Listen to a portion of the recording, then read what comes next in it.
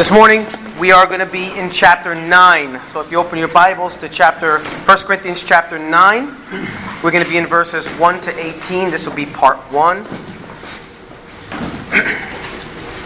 And if you look at your sheet this morning, topic is going to be proper use of liberty.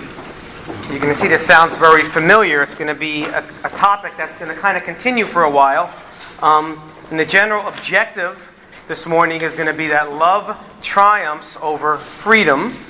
The specific objective this morning is going to be that the good servant must be willing to forfeit his freedoms for the purpose of love. And my thesis for this morning is going to be the example for people to follow. In other words, you, me, let us be the example for people to follow. Think of what Paul said. Imitate me as I imitate Christ. That is the calling that all of us should be able to say that, right? And the outline here, you have an outline. Number 1 is going to be verses 1 and 2, the qualification of the servant. Number 2, the appeal to common sense, verses 3 to 7, and the Old Testament law, verses 8 to 14. And then number 3, the priority of the greater in verses 15 to 18. All right, so if you guys just join me, I'm going to read the first 18 verses, then we will pray, and then we will get started. All right? Let's go. 1 Corinthians 9, verse 1. Am I not free? Am I not an apostle? Have I not seen Jesus, our Lord? Are you not my work in the Lord? If to others I am not an apostle, at least I am to you, for you are the seal of my apostleship in the Lord. My defense to those who examine me is this. Do we not have a right to eat and drink? Do we not have a right to take along a believing wife, even as the rest of the apostles and the brothers of the Lord and Cephas? Or do only Barnabas and I not have a right to refrain from working? Who at any time serves as a soldier at his own expense? Who plants a vineyard and does not eat the fruit of it? Or who tends a flock and does not use the milk of the flock? I am not speaking these things according to human judgment, am I? Or does not the law also say these things? For it is written in the law of Moses, you shall not muzzle the ox while he is threshing. God is not concerned about oxen, is he? Or is he speaking altogether for our sake? Yes, for our sake it was written, because the plowman ought to plow in hope, and the thresher to thresh in hope of sharing the crops. If we sowed spiritual things in you, is it too much if we reap material things from you? If others share this right over you, do we not more? Nevertheless, we did not use this right, but we endure all things so that we will cause no hindrance to the gospel of Christ. Do you not know that those who perform sacred services eat the food of the temple? And those who attend regularly to the altar have their share from the altar? So also the Lord directed those who proclaim the gospel to get their living from the gospel. But I have used none of these things. And I am not writing these things so that it will be done so in my case. For it would be better for me to die than have any man make my boast an empty one. For if I preach the gospel, I have nothing to boast of, for I am under compulsion. For woe is me if I do not preach the gospel. For if I do this voluntarily, I have a reward. But if against my will, I have a stewardship entrusted to me. What then is my reward? That when I preach the gospel, I may offer the gospel without charge, so as not to make full use of my right in the gospel. Let us pray. Father, we need you so desperately this morning to help us, Lord God, to have eyes that see, Lord God, to have a mind that is free from distractions of this world, this life, our circumstances, whatever it may be, Lord God. We come here now this Sunday morning because we want to be refueled. We want to together as one body, as one voice, Lord God. We want to praise you. We want to uplift your holy name. And we want to hear from your perfect, holy, wonderful voice through your perfect, holy, wonderful, and infallible word. So I pray, Father, again, that you would help us this morning. And I thank you that we're not praying to the air or to a wall who cannot hear. We are praying to the living God, and we know you hear us, and we know we have your Spirit, and we know you will help us. So we thank you in advance for all that you do. In Jesus' precious name. Amen. Okay. So, chapter 8. Last week, Pastor John did chapter 8 and it began a new section of thought. And one of the great things about becoming a Christian is the fact that we are what in Christ? What word am I looking for? Redeemed. We are redeemed. Think about what we went through last week. We are what in Christ? Free in Christ, right? And we hear this all the time. And if we are free, the scripture says, if the Son has set you free, you are free indeed, right? Amen. That's a wonderful thing. But what does that actually mean? Well, it actually means several things, right? And we don't want to take things out of context. First, we are free, first and foremost, from the bondage of sin that was a horrible master over us, right? We are free in Christ. Sin is no longer, it does not dictate every single thing that we do, right? So praise God that we are free in that sense. And then secondly, and it's really more where we're at in this passage and where we've been at last week, we are free in the sense that we have liberty to partake in things that are harmless in and of themselves, right? That we're free in matters of conscience, right? As far as being able to do things that aren't sinful, of course, but that, that are somewhat okay, right? But as we have seen last week, and as we're going to continue to see, that even though we are free, and that we have certain rights in Christ, great harm can still be done when we use these freedoms or we don't rightly apply this liberty that we have in Christ. So again, last week Pastor John went over chapter 8, and if I can sum up that chapter, it would be something like this, that loving our weaker brother or sister is so much more important than partaking in things that we would under normal circumstances be free to do, but in certain contexts like them with the Corinthian church, where that freedom would cause our brother or sister to stumble and essentially stumble in sin, right? Then we ought to be eager to give that up completely, right? The last verse, I believe, in chapter 8 really says it all. 1 Corinthians chapter 8, verse 13. Dom, you want to read that? I have all those sheets right there if you have. Oh, you're eating. Go ahead.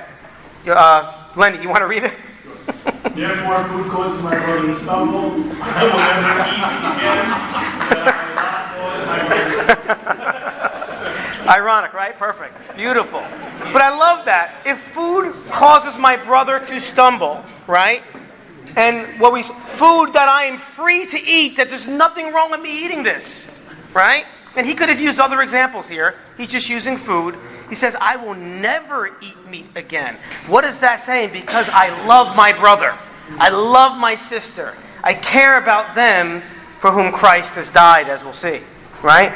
But chapter 9 is kind of an interesting chapter because it's a chapter that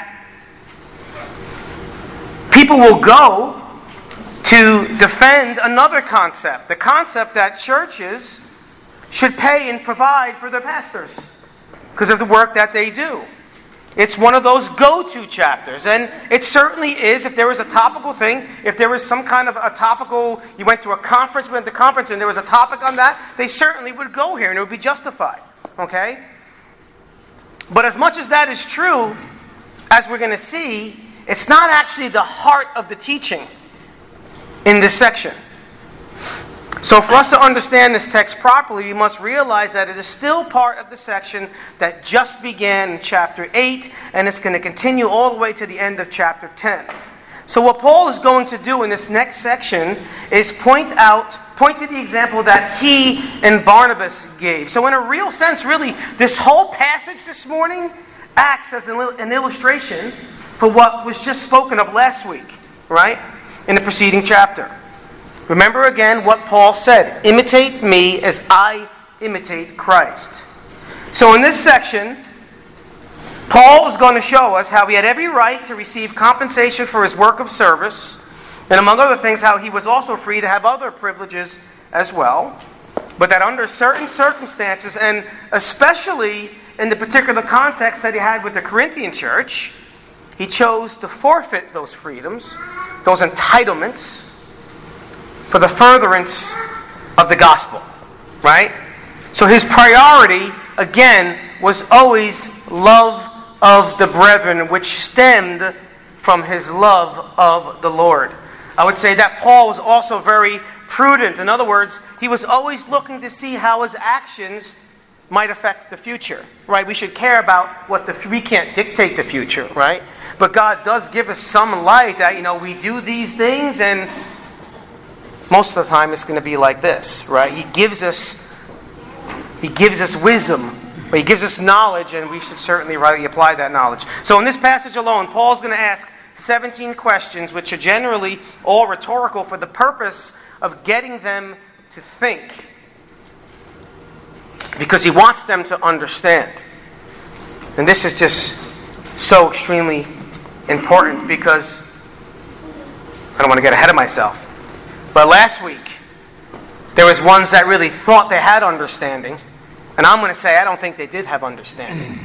They might have had some knowledge, but they didn't have understanding. So let's look at this. Let's look at first the qualification of the sermon. I probably could have got a better heading for that, but just bear with me, okay? 1 Corinthians chapter 9, verse 1 and 2. Paul says, "Am I not free? Am I not an apostle? Have I not seen Jesus, our Lord? Are you not my work in the Lord? If to others I am not an apostle, at least I am to you. For you are the seal of my apostleship in the Lord." So, as in any other Christian, Paul is reminding this church that he is free just like the rest. There's no difference for him. There is no exception for Paul or any of the other apostles for that matter, right? If you go back real quick and let's get off Paul and you think of Peter for a second, we know that Peter was an apostle, and he was even given the role of being the leader. Theologians would call it the first amongst equals, right? And that was what Peter did. And being in that position put him in the spotlight, we can say, more than maybe the rest. And he was put in a position of accountability, right? And remember his vision in the book of Acts, right? He had his visions. He was put in a trance, and pretty much like a big, huge, massive tablecloth came down with all things that, according to the ceremonial law, a Jew was forbidden to eat. And his whole time when he was with Christ, all that stuff was followed still, because Jesus had to obey the whole law, being a Jew, right? And essentially, he said, "Rise, Peter, kill and eat." He says, "No, Lord, I've never eaten anything that was unholy or unclean." And God said, "What I have made clean, don't call uncommon or common." Right? And the idea, he was going to go meet Cornelius, a Gentile. And if you understand the whole narrative, okay, is that this ceremonial law, which had to do specifically of the Jew, Christ fulfilled all that. It is no more. It's no longer about that anymore. You are free to do this. And ever since that, once he got that, he said, wow, then God has granted the Gentiles also repentance unto life. And then as time went on, it's understood that Peter, because he did minister to the Gentiles in the beginning before Paul came on the scene. We know that Peter was the apostle to the Jew, and Paul was the apostle to the Gentile. But Peter's, and I think it's understood that the rest of the apostles didn't care about that anymore. In other words, they knew that it was no more the ceremonial law. And as time went by, Peter lived that way. And then in Galatians chapter 2, verse 14, if you remember, Paul had to call him out to his face. He said, "But when I saw that they were not straightforward about the truth of the gospel, I said to Cephas," that is Peter, in the presence of them all, "If you, being a Jew, live like the Gentiles," in other words, you eat with them, you do the same things that they would do, including what they eat, because God showed you this in the trance, how is it that you compel Gentiles to live like Jews? He was playing a hypocrite. He said, no more of this. Okay? So, he was free, and now he's living as if he wasn't free. Not good. So because there were people in Corinth that were denying Paul's apostleship, he had to remind them of who he was. He hated to do this. He had to do this on a number of occasions, but he hated to do this, but it was necessary in the particular context. And being an apostle did not remove him, just like it didn't remove Peter, from enjoying the same benefits that are given to all Christians. That would include eating some good old-fashioned pork when they weren't allowed to do that. Right? And certainly he and the rest of the apostles were held to a higher standard, but all that comes with Christ is given to all that are in Christ. There's no exceptions. Again, because there were those who questioned the authenticity of his apostleship, he reminded them of his eyewitness in seeing the resurrected Christ. This was, we know, a prerequisite. I have to say that word slowly, because I would say prerequisite, because I can't do my R's, for being an apostle. So Paul only knew the resurrected Christ. First, we know at his conversion, right, when he was on the road to Damascus. Second, and this is overlooked, and we'll look at these verses, being taught by the Lord himself in Arabia. And then third, being taken up into the third heaven. And he wasn't able to speak of the things that he saw when he was taken up there. So Acts chapter 9, we know this is, I believe what Ananias says, but the Lord said to him in Acts chapter 9, verses 15 to 16. All these verses, again, are on those sheets if you guys want to look at it. He says, "Go, for he is a chosen instrument of mine," talking about Paul, "to bear my name before the Gentiles and kings and the sons of Israel. For I will show him how much he must suffer for my name's sake." Then we go to Galatians chapter 1. And this is where we hear that, where we hear of that, him being taught in Arabia. In Galatians 1, verses 11 to 24, it says, "For I would have you know, brethren, that the gospel which was preached to me is not according to man.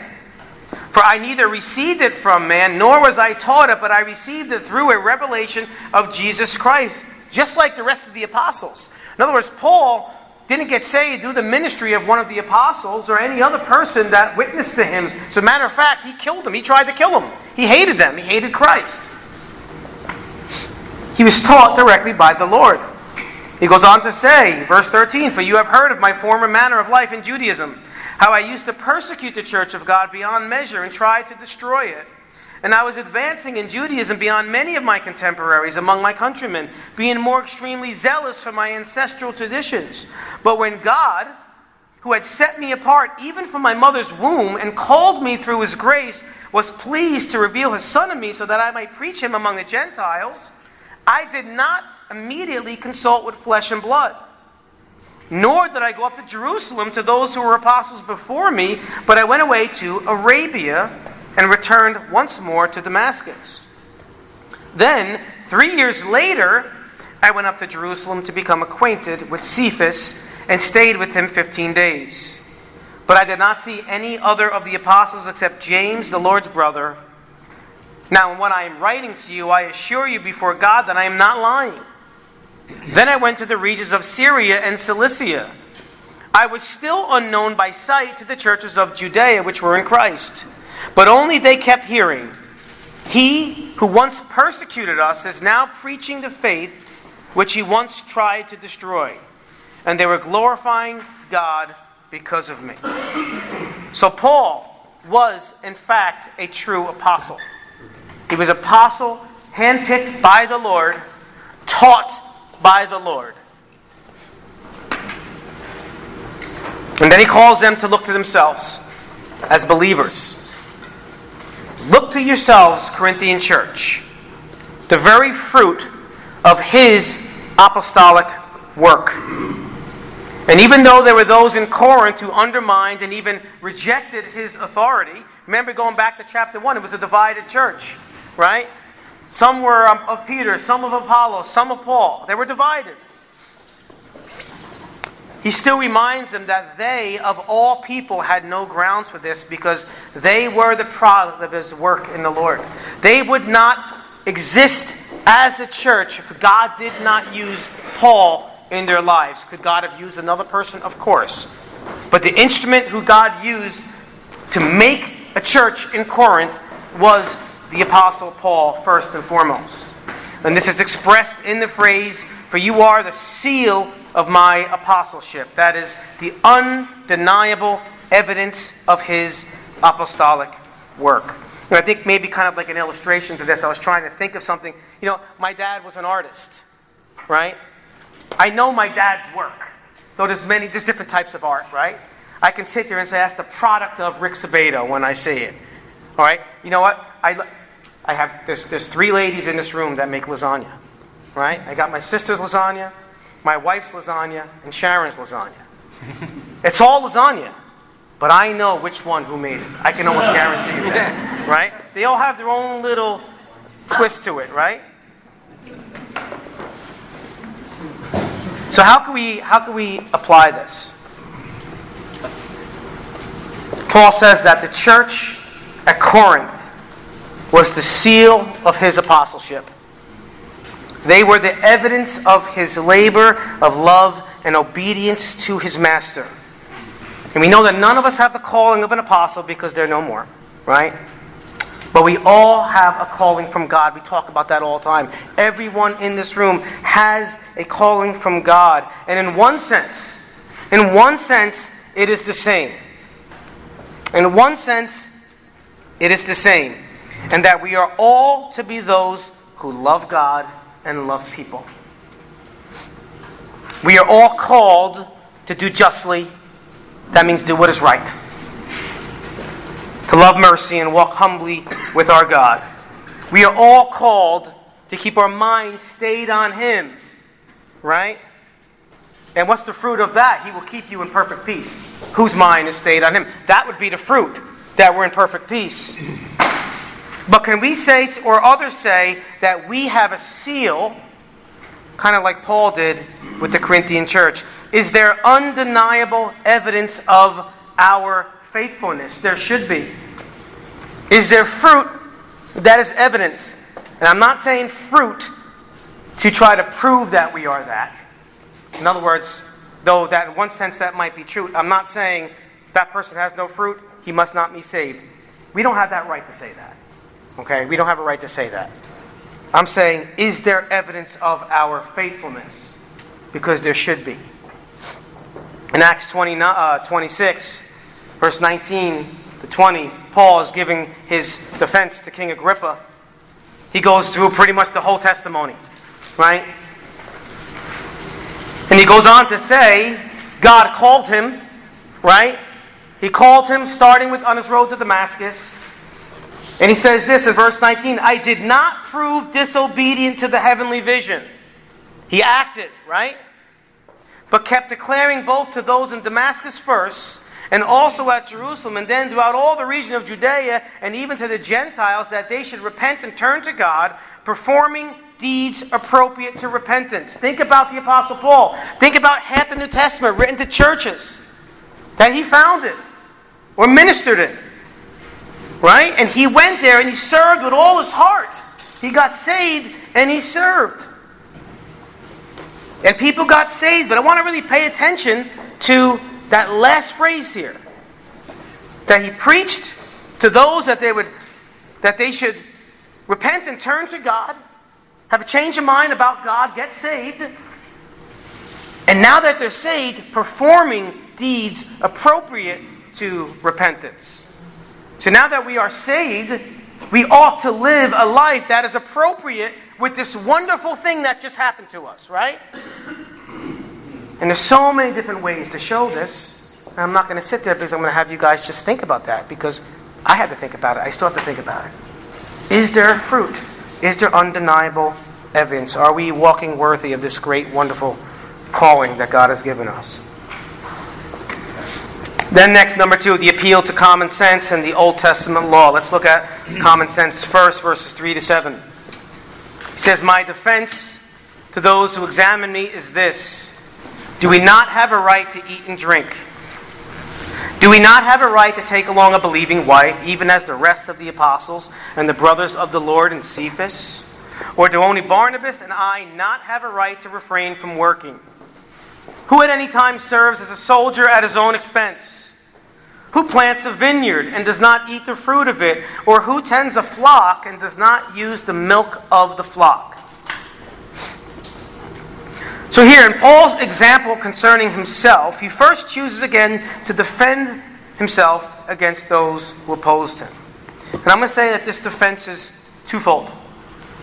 Twofold. First, to those who may have called him hypocritical. Keep in mind what we just learned in chapter 8. And second, to those who thought he was not a true apostle. So let's look first to those who may have called him hypocritical. Paul, we know, was one who knew that an idol was nothing, and that meat did not make him or anyone else for that matter more commendable to God. You want more holy if you eat or unholy if you didn't eat, right? And yet he chose to refrain in certain contexts because it would have been the right thing to do. Now, for us to understand this, we must go back again to chapter 8. Chapter 8, think last week. Chapter 8 addresses, now I know there's going to be more than one right answer here, but see where I'm going. Remember, go back to last week. There's two kinds of people in the church. And I'm going to say these two kinds of people with an asterisk. What kinds of people in the church? Say it, Gabe. It's a handsome man, isn't he? It's a handsome man. Weak and strong, right? Weak and strong Christians.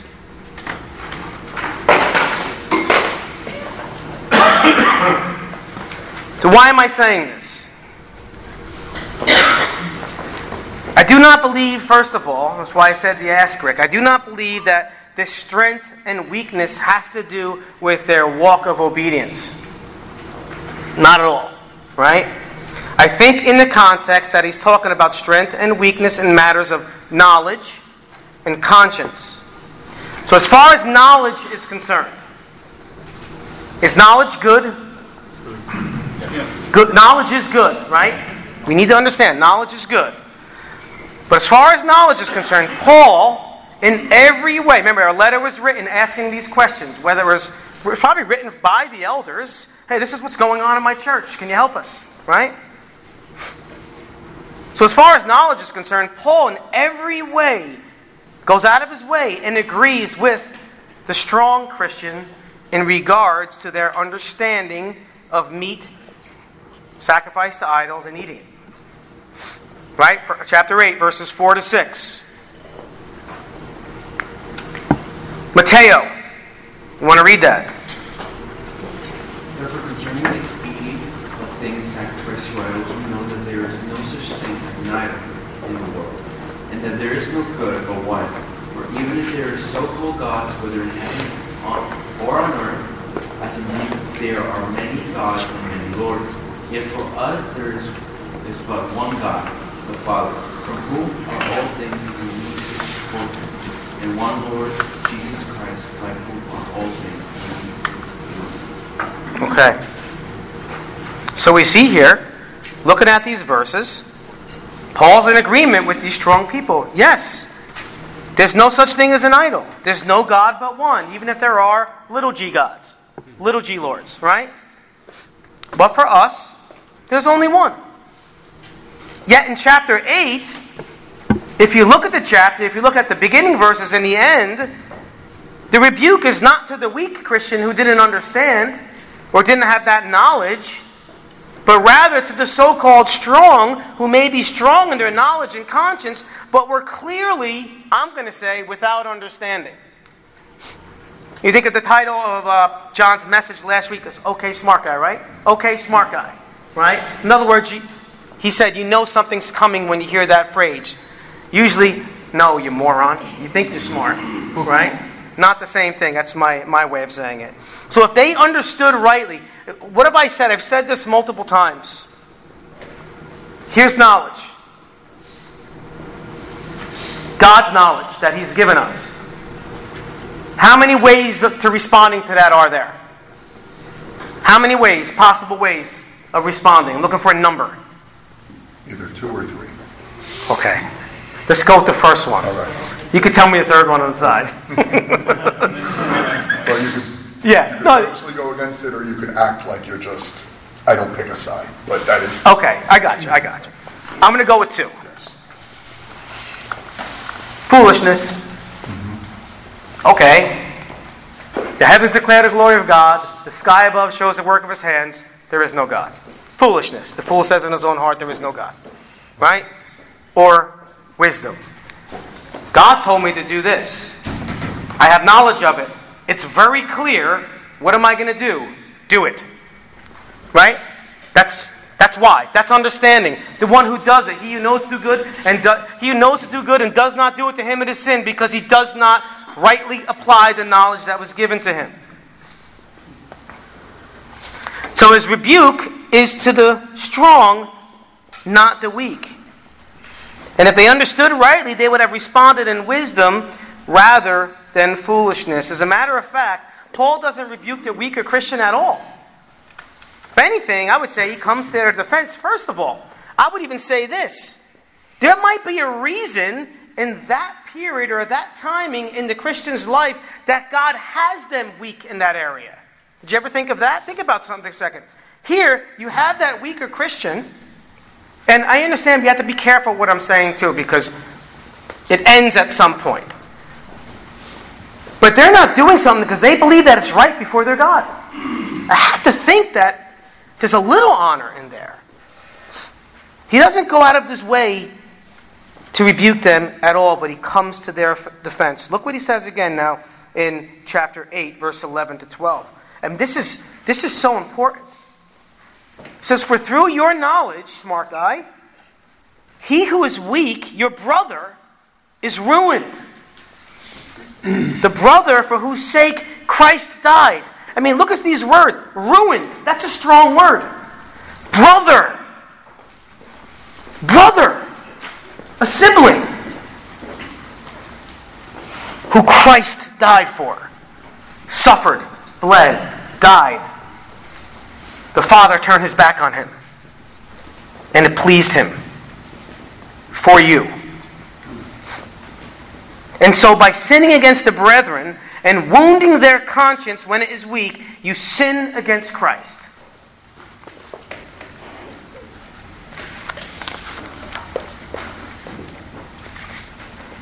His second defense now is going to be to those who thought he was not a true apostle. And the way he's going to do this is by showing them what every apostle had a right to, including all future pastors. And the first was to eat and drink. Do we not have a right to eat and drink? Is he talking about eating and drinking in and of itself? What do you think he's getting at here? He's not talking about eating and drinking. Everyone has to eat and drink to survive. It's eating and drinking at the expense of whoever they were serving. Right? The question is rhetorical. They understood clearly what Paul was saying. The answer is of course. In the same way, verse 5 reminds us that not only were the servants' needs to be provided for, but who else? Huh? His family. Right?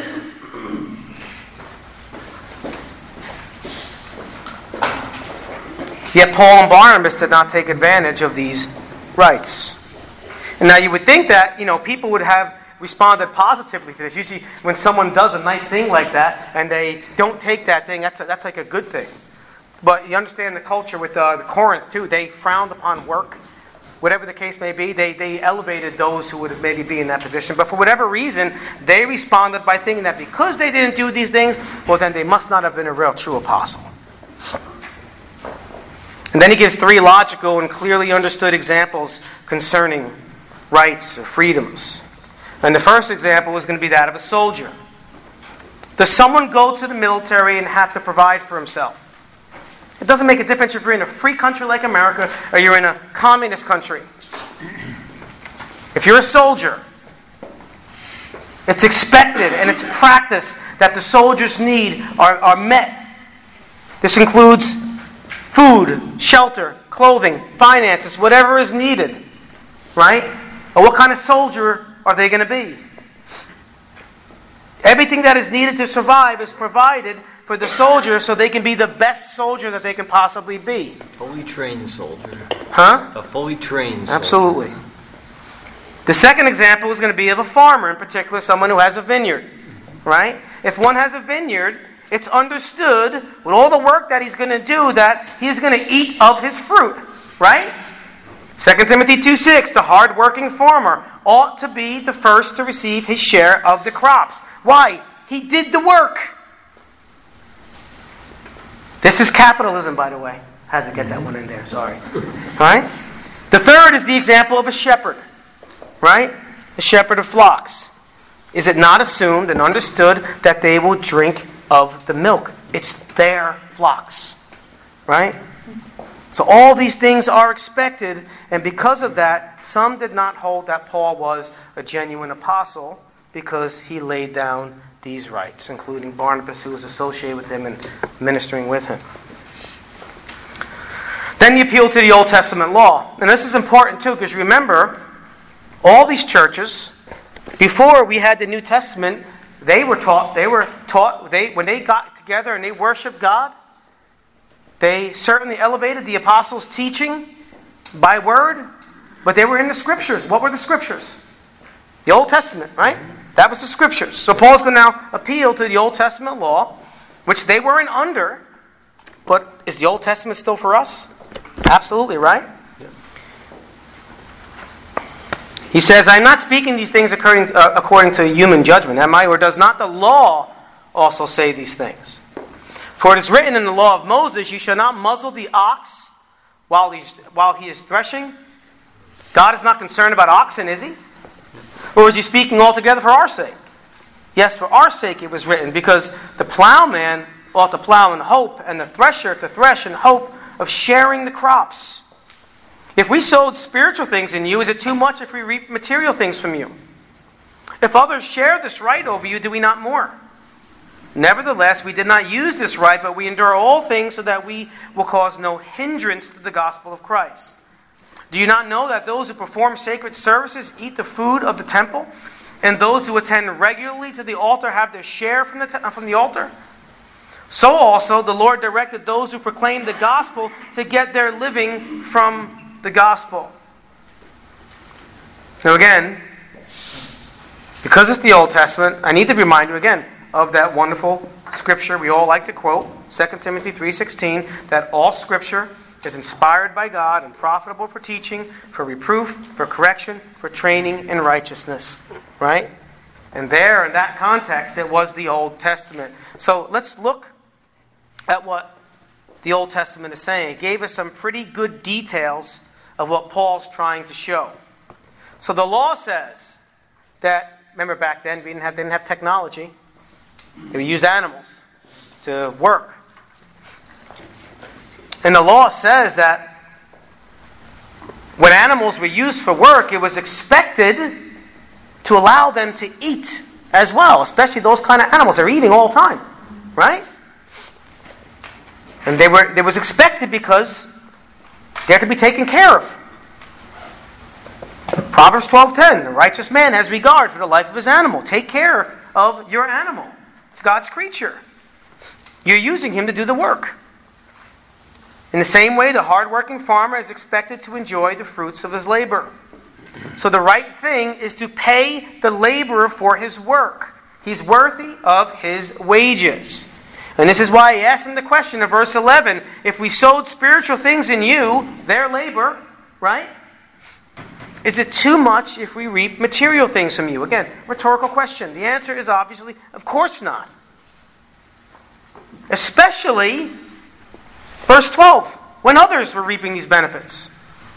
It says, if others share this right over you, do we not more? Nevertheless, we did not use this right, but we endure all things so that we will cause no hindrance to the gospel of Christ. Now, he's not saying that these aren't deserving of it, but that no one was more deserving of it or entitled to it than he and Barnabas because of the work that they did with this church in particular.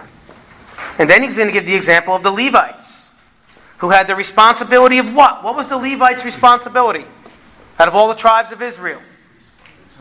The priestly. That means they did the work just like Pastor and Leonard here, right? All day. This is their job. To do the work ministry. Everyone does ministry. You know what I mean. Right?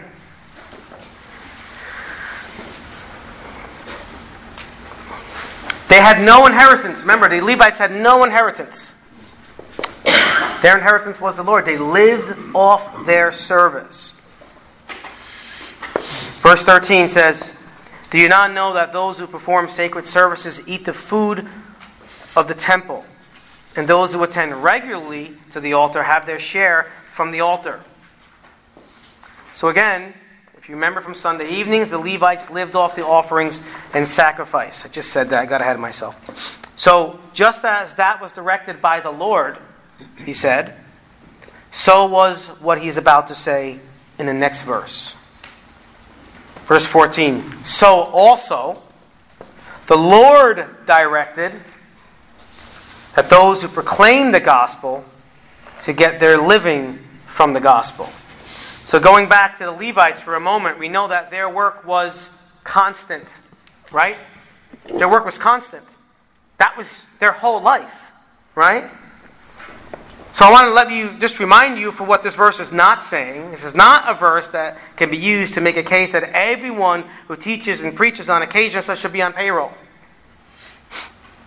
The word for proclaim here in verse 14 is a verb that is a present active participle, and it implies something that is constant. Pastor and Len are constantly doing the work of ministry, right? So in other words, it's speaking of the minister who constantly proclaims the gospel week after week, and because of it, they should make their living on it, or they certainly have the right to. They certainly have the right to. So I think the main idea here is that the laborer, again, is worthy of his wages. And the principle was taught by the Lord, as we have already seen. Remember when the Lord sent out the 12? We see a little bit of an illustration here in Matthew chapter 10, verses 5 to 10. It says, these 12, Jesus sent out after instructing them, do not go into the way of the Gentiles, and do not enter any city of the Samaritans, but rather go to the lost sheep of the house of Israel. And as you go, preach, saying, the kingdom of heaven is at hand. Heal the sick, raise the dead, cleanse the lepers, cast out demons. Freely you received, freely give. So our Lord is saying here that they are to go and do the work of God that He has equipped them to do. You're not going to lack anything because the work is not yours, but God's work. You received this gift for free. Now therefore go and freely give it to others. Don't demand payment, but trust in the Lord that He will provide your every need. Verse 9, do not acquire gold or silver or copper for your money belts, or a bag for your journey, or even 2 coats or sandals or a staff, for the worker is worthy of his support. What is he saying here? Trust in God's provision and know that the worker is worthy of his wages. So application, well, I think in this section it's safe to say that the application is for the church to recognize the work of the ministry of the word in their pastors and see to it that they are provided for reasonable compensation. And Bible Baptist does that. Praise God. But this is important. And I think we can also say that the heart behind every servant of the Lord is that they would do it for free. And then thirdly, the priority of the greater. Paul says, but I have used none of these things, and I am not writing these things so that it will be done so in my case, for it would be better for me to die than to have any man make my boast an empty one. For if I preach the gospel, I have nothing to boast of, for I am under compulsion. For woe is me if I do not preach the gospel. For if I do this voluntarily, I have a reward, but if against my will, I have a stewardship entrusted to me. What then is my reward? That when I preach the gospel, I may offer the gospel without charge, so as not to make full use of my rights in the gospel. So though Paul had every right to receive support, he did not use it or take advantage of it. And he was not trying to make his argument for him to start now taking advantage of it. He had the higher calling of doing it first out of love for his Lord, and second for the people who either are or were just like he was, lost and without any hope. And this higher calling was a matter of conviction. Verse 16 says, for I am under compulsion. That means he had an irresistible impulse to react to what was so freely, lovingly, and generously given to him, as we should. And if he thought that in any way using his rights would hinder this, he would gladly forfeit his rights for the sake of love, for the sake of bringing honor to the name of his Lord who saved him, for the sake of building up the brethren in the most holy faith. So for application here, Maybe you are in a situation very similar to what we have been seeing in this section of Corinthians. Really more going back to chapter 8. Maybe even be the same situation, I don't know. The question you must ask yourselves is the same that I had to ask myself, continue to ask myself, and we should continue to ask ourselves until God calls us home, is what are you trying to accomplish? Or what is your goal in the things that you are doing? We're all doing stuff, right? But what are you actually trying to accomplish? Are you trying to win arguments? Is that your aim? Or is your aim to be right? Or is your aim to be used as the hands and feet of Christ working in and through you for His glory? Is it your aim to love the Lord your God with all your heart, soul, strength, and mind? Will it be your aim to do whatever is best for your weaker sibling, those whose very soul is one that Christ died for just like yours? You guys know that I love to quote Lamentations 3:22-23. Anthony, read Lamentations 3:22 and 23. The Lord's loving kindness indeed never ceases, for His compassions never fail. They are new every morning. Great is your faithfulness. Amen. We need to remember that not only do these verses remind us of the forgiveness that we have in Christ and a slate that is clean in Christ, but it reminds us of the great opportunity we have to now repent of our wickedness and live in a way that honors Him. That means we need to apply this to every detail of our lives. I don't know what everyone's going through. I know what I have to go through. Also, to live in a way that is worthy of this great salvation that He has freely given to us. And yet we know it wasn't free at all. It's the most costliest thing in the world. Right? The precious blood of the Lamb. So conclusion here, I'm just going to go back to the beginning. My general objective, love triumphs over freedom, over your liberties, over your entitlements. The specific objective, the good servant must be willing to forfeit his legitimate freedoms for the purpose of love. Loving God, loving people, especially your brother and sister in Christ. And again, go back to the thesis. You, me, be the example for people to follow. Don't rely on others. No, you be the example for people to follow. Imitate me as I imitate Christ should be what we should be able to say. And I don't remember where this phrase came from. It was my freshman year in high school. The quarterback and linebackers coach said this. I don't know where I heard it from. And I feel like it sounds similar to a verse. I think Isaiah might have said it, I'm not sure. But it goes something like this. If it has to be, let it be me. Do you kind of get what I'm saying? You be the example. Is there an example that has to be made for people to follow? You be the example. Let me be the example. Don't be a coward and wait for someone else to do it. That's what it means to be a leader. Not everyone's going to be the leader. God did not design it that way. But we should all be a leader in that sense. Be the first to step up to do the right thing. For Christ's sake. And that's it. That's the only motivation we need. Right? It's that time. Let's pray. Father, again, I thank you so much for your wonderful, perfect, awesome word. We need it, Lord. It cleanses us. It's righteousness. It's love from our Father. It is the word of our Savior, who is the Word. Father, help us to be steadfast and immovable and always abounding in the work of Christ. Use us for your glory and nothing else. We thank you and praise you, for that is enough. And let us come to that point, that is enough.